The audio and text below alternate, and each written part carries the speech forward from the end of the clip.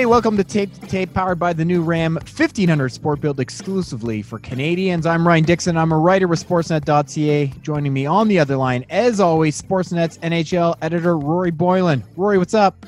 Oh, man. Well, we got some on-ice action, Ryan. We're actually back. It feels like some kind of normal, but not really normal. Yeah. But hey, we get to talk about hockey again. We've been expecting this, been building up for a while, but you're going to introduce our guests here shortly, but I mean, these guys have been at practice for the first time in 4 months, so I can't wait to get into it with them. Oh, buddy, we are talking about practice. We're going to do that with Ken Wiebe, our newest Sportsnet correspondent. He's in the ground in Winnipeg, but first, let's bring in our trusted Montreal correspondent, Eric Engels. Eric, how you doing? How's it been being back at Brassard? I've been good. Personally, I hope Kenny's not actually in the ground out.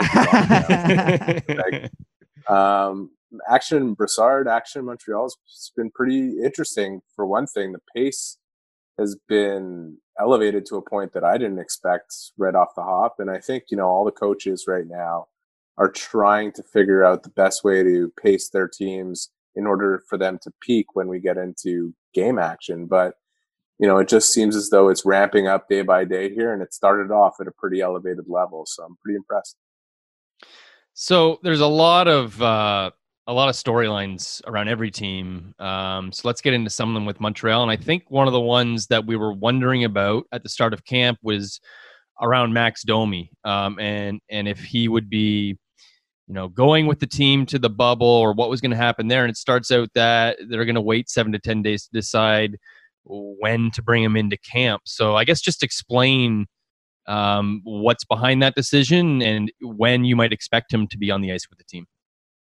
I wish we could say for sure what the case was without making a whole bunch of assumptions, but we're kind of left to do that with the NHL's disclosure policy on injuries and COVID tests and positives and negatives and false positives and all these things.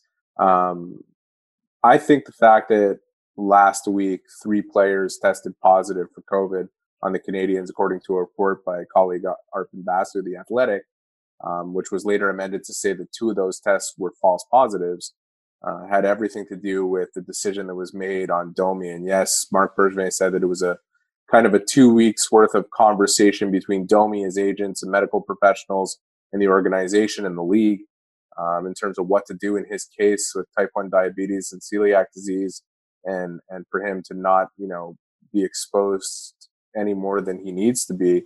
And they decided together that ultimately, with what happened with the tests in Montreal, they would wait 7 to 10 days, see if things settle down, see if everybody comes up negative for a few days in a row here, and reassures Max that he can be in this situation and be safe. And Marc Bergevin said he wants to be here. I've heard, in touching base with certain sources, that Domi wants to be here. And he's a big factor on this team if he's going to be here. To think, you have to think he wants to be here. This guy has waited his entire career for an opportunity to play playoff hockey, and it's right there for him for the taking. And in a contract year, and everything that revolves around his situation, he can be such a huge factor for this team in that play-in series and moving forward if they get past Pittsburgh. So we'll see what develops there. One other big ongoing subplot for the Canadiens is a new face, Alexander Romanov. We know he won't be playing, but he has signed a contract. Why don't you take us through this whole process that you detailed closely all along the way as it unfolded? What occurred with Romanov, and what's the Canadiens' incentive and the players' incentive for getting him involved coming to the bubble from Russia?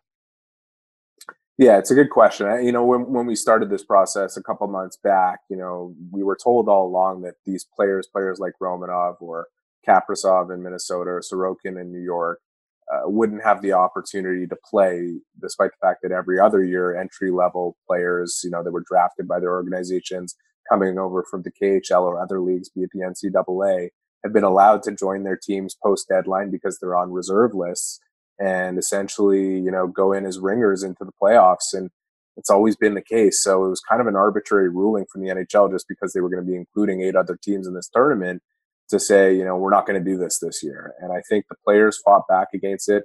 I know the agents certainly did.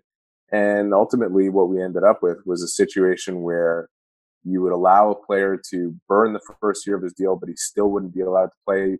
And then it was an oversight on the NHL's part as to whether or not players like Romanov could join for phase 3 and travel with the team for phase 4 just to be around them, and, you know, creating some kind of incentive for the teams themselves to enter into agreement and allow players to burn that deal, or the first year of that deal, because ultimately they weren't gaining much to allow them to do that if they couldn't have them around and get their players acclimated to being around the team, seeing how the organization works, having this kind of experience, even if they can't play the games. And, you know, I think one way or the other, whether they were allowed to join for phase 3 or phase 4, I think Montreal, Minnesota, New York would have gone in the same direction and allowed these players to sign and burn.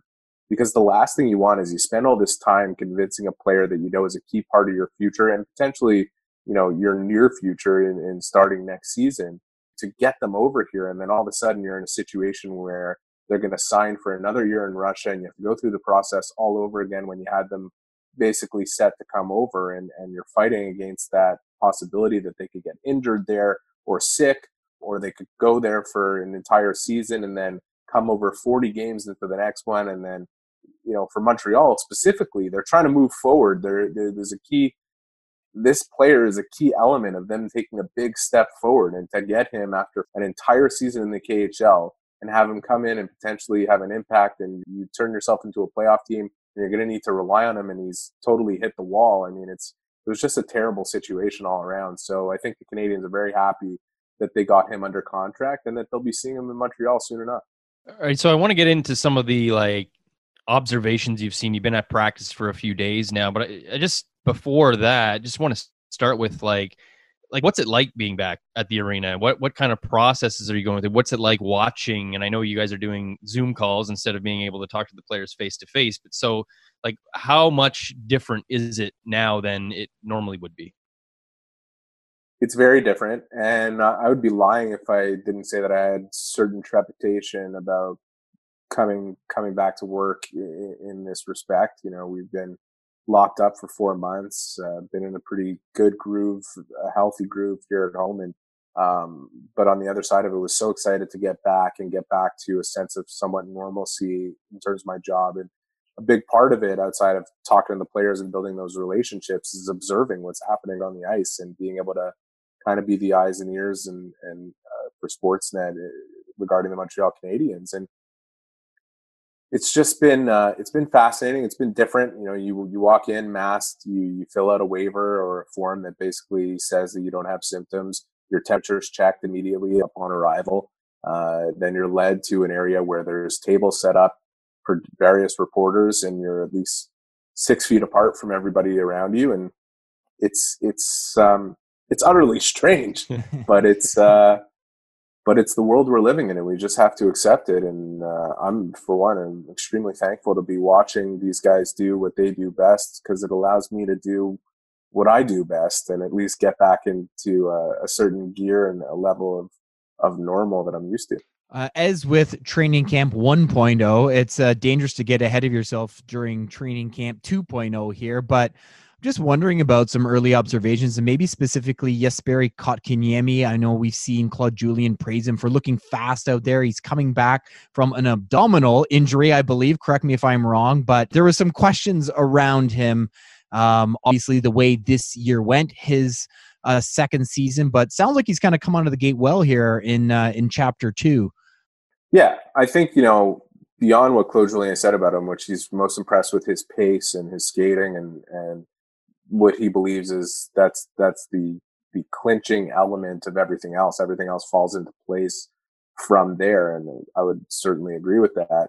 I had my own observations watching him for the first time in months, and I was really impressed. I was really impressed with what he looked like out there. Energetic as always, but you could see the pace is up. He looks stronger on his skates. Laterally, his movement looks better. I mean, it's hard to go on those first impressions before we spoke to the coach, because, you know, we hadn't seen NHLers do what they do for months. So I didn't want to jump the gun in terms of my own observations, because maybe I was just reading too far into things. And you had to recalibrate. Yeah, I had to recalibrate essentially. But, you know, for the coach, one thing that's interesting about Jesperi Kotkaniemi is as he was struggling throughout this year and the Canadiens were losing games, Claude Julien was being asked questions about certain things and somehow found a way to incorporate Jesperi Kotkaniemi into his answer, and mostly for disparaging reasons, to say, he made a mistake here or he made a mistake there, or, it's not his fault. He's young. He's being put in situations that he's not used to, and he'll learn. I don't think they were purposely negative comments that, he just wanted to disparage this player. I think it just came down to explaining why they were losing certain games and having to trust certain players in situations they're not accustomed to. And in his case in particular, a player that was struggling and clearly having a tough time keeping pace in his second season in the NHL and getting frustrated. And it was apparent. But the fact that Claude continuously kind of talked about Kotkaniemi when he wasn't being asked about him, and it was mostly in a negative light, it was read into to the nth degree here in Montreal and, outside of here in different radio stations and on social media. So what really caught my attention was yesterday when he was asked a question about Nick Suzuki.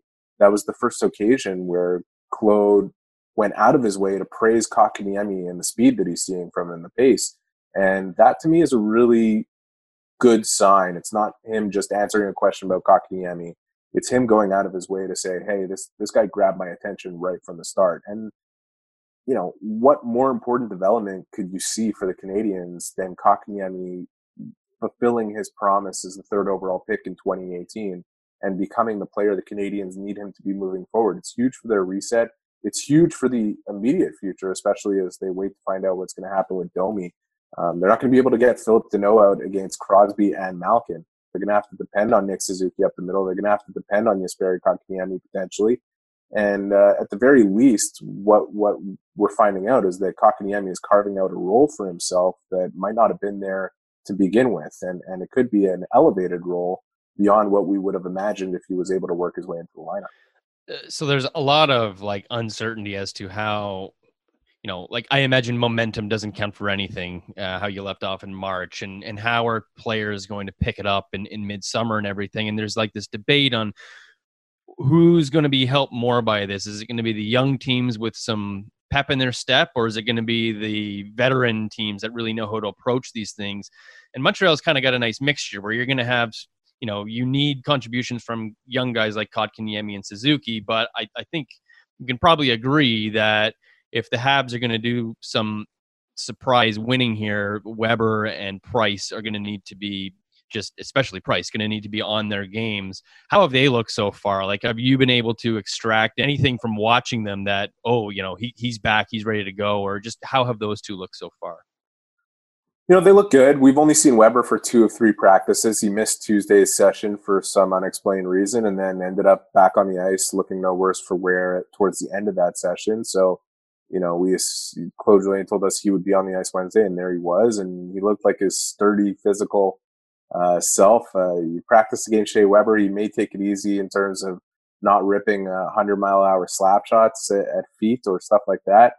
But on the physical end, if you're engaged with him in a battle drill, he's going to give you everything he has. And that, we saw at one point he took Laurent Dauphin with one hand and just tossed him to the ice, and it was vintage classic Weber. So he looks to be great. And we know that when we left off at the pause, he was dealing with a pretty severe ankle injury that was taking quite a bit for him to, play in games. It was pretty remarkable that he was able to do that.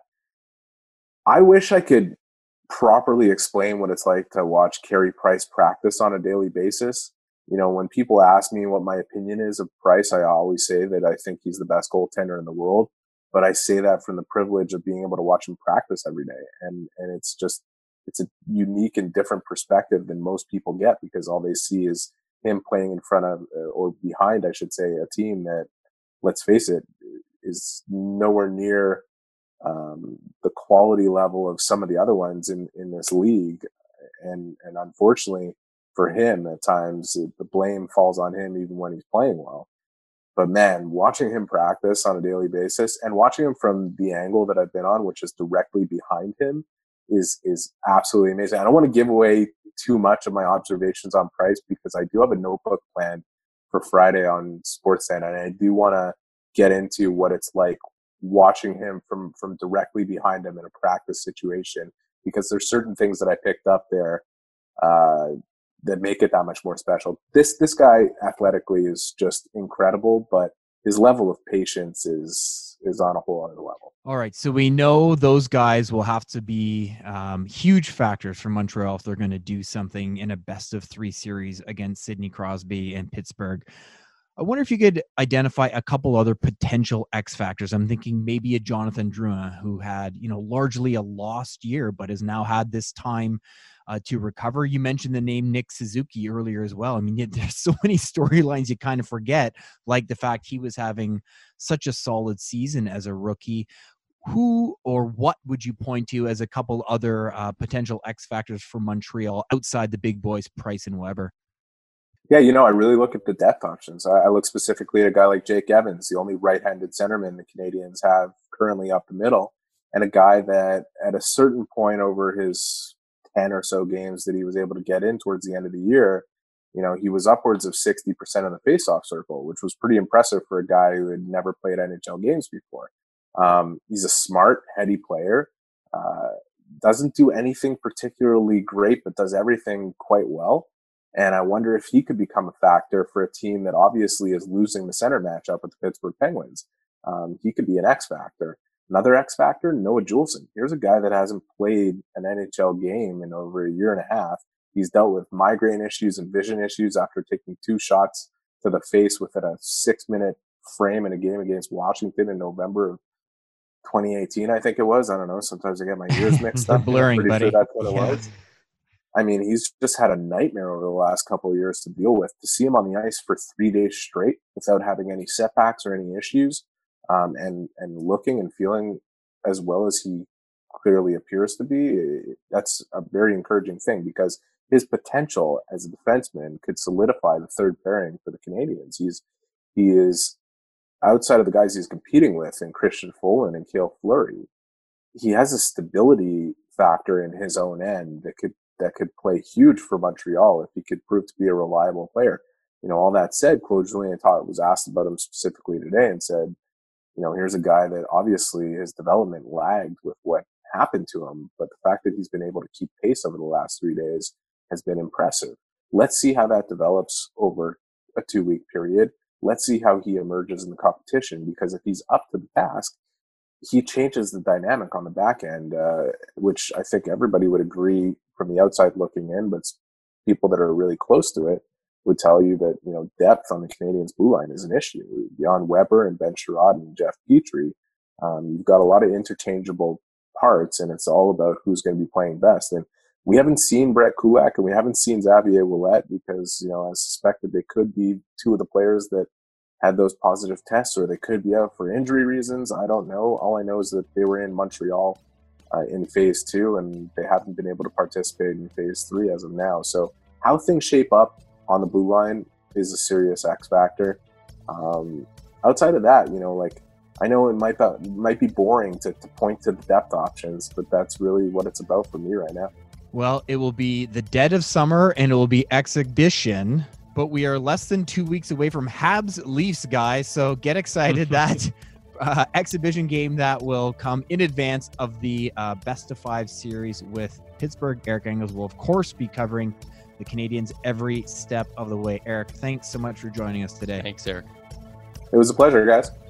All right, that is Eric Engels. Coming up next, Ken Wiebe and some Jets talk on Tape to Tape.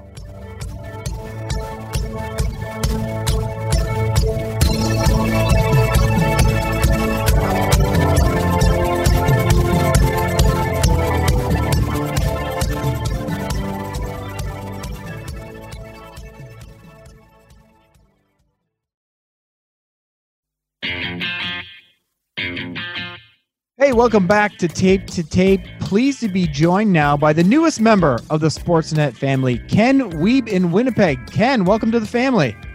Thanks for having me, guys. A great family to be part of. Proud to be here.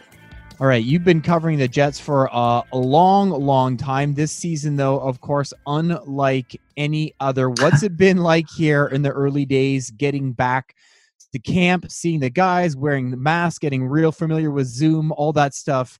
At the MTS place? Yeah, it's certainly been interesting. We're over at the Iceplex, the practice facility, so it's a little bit different than most folks are accustomed to. Got the temperature check when we walk in, and the masks are up, and we're watching behind panes of glass instead of being in the bowl like we're familiar with.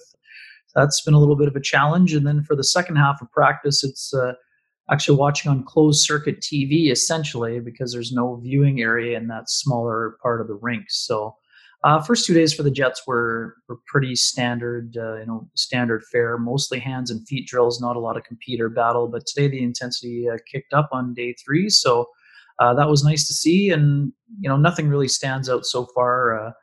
Lots of funny commentary from Patrick Laine and things of that nature. And Connor Hellebuck looks to be back to that Vezina form, even though he was facing a lot of 3-on-0s early in training camp. But still got a few big kicks up there, and we're expecting to see him on that nominee list on Friday when the Vezina finalists come out.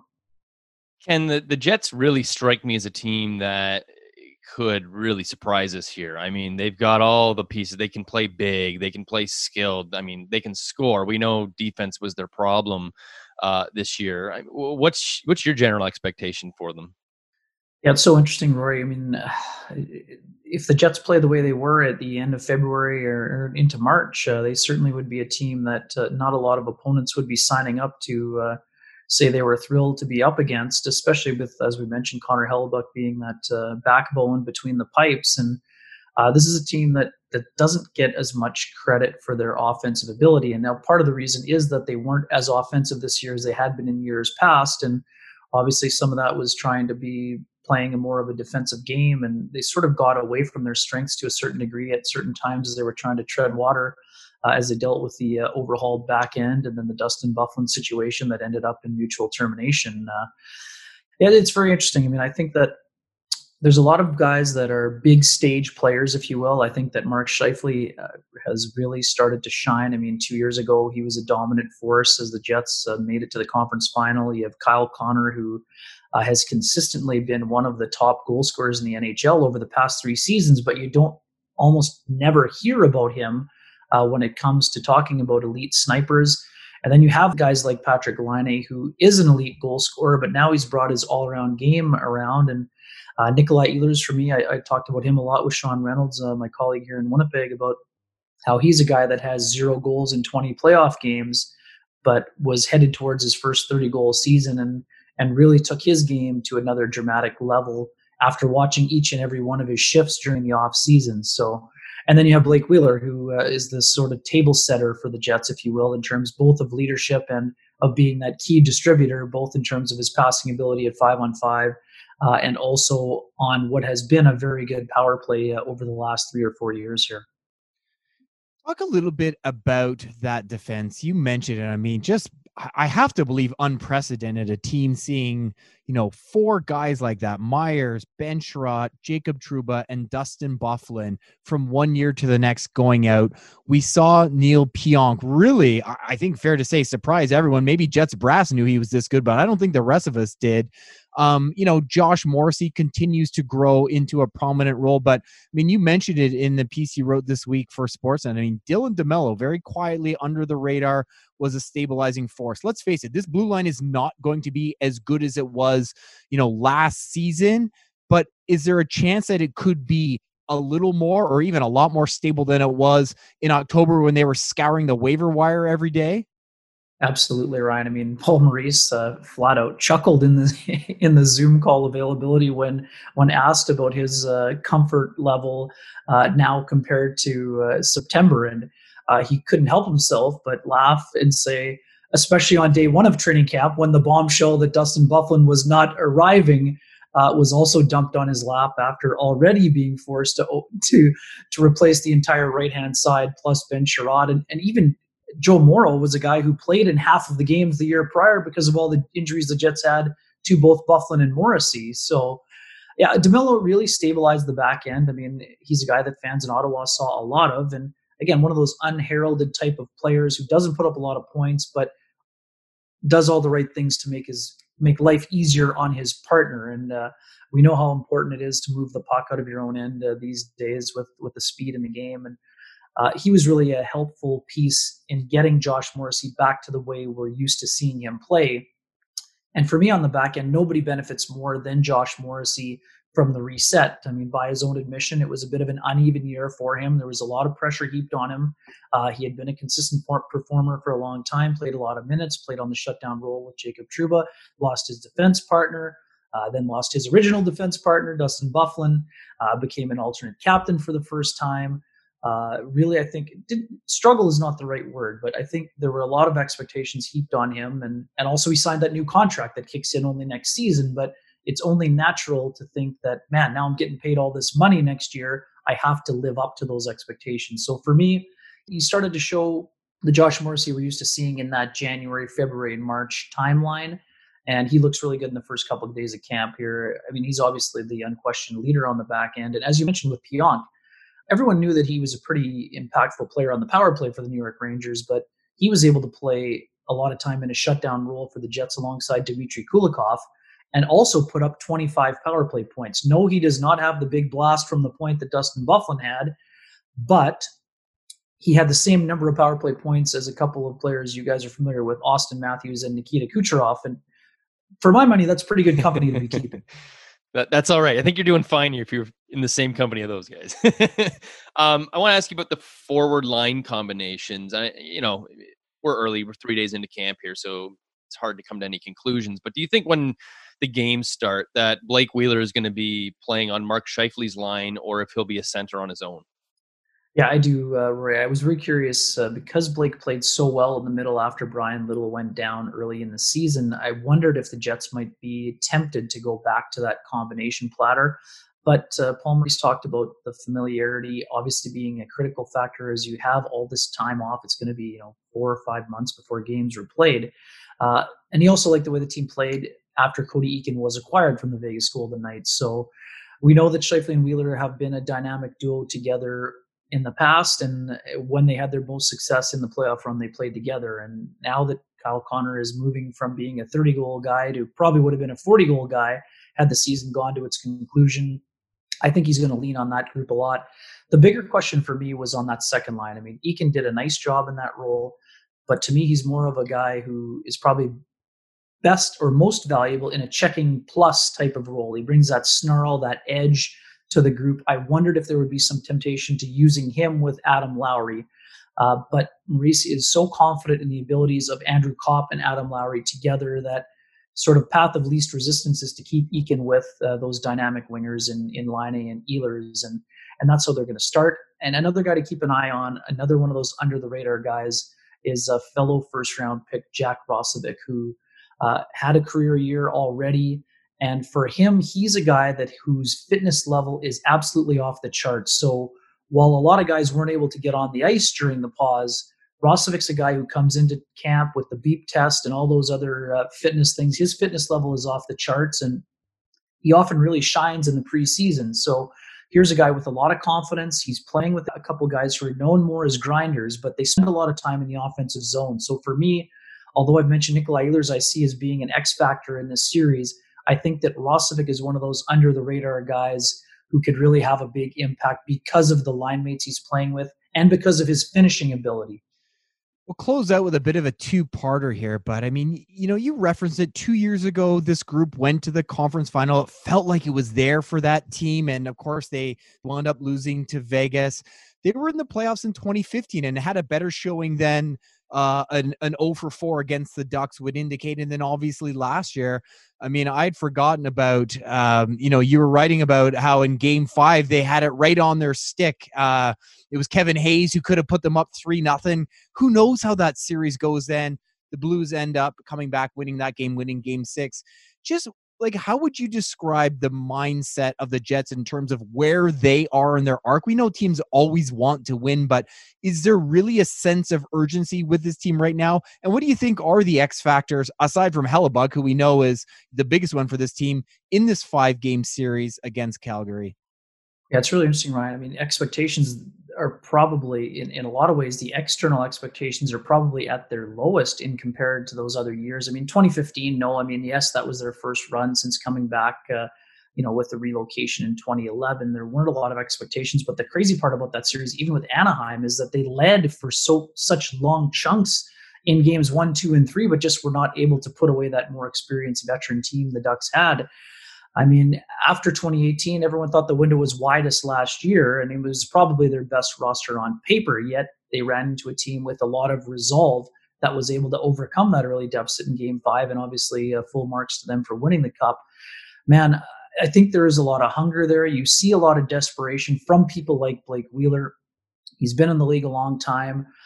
He missed out on that Boston Bruins championship run because he was traded in that deal for Rich Peverley in 2011. It allowed him to take on such a bigger role with the Jets. But, I mean, that's always in the back of a player's mind when you come up with a group like that and miss out.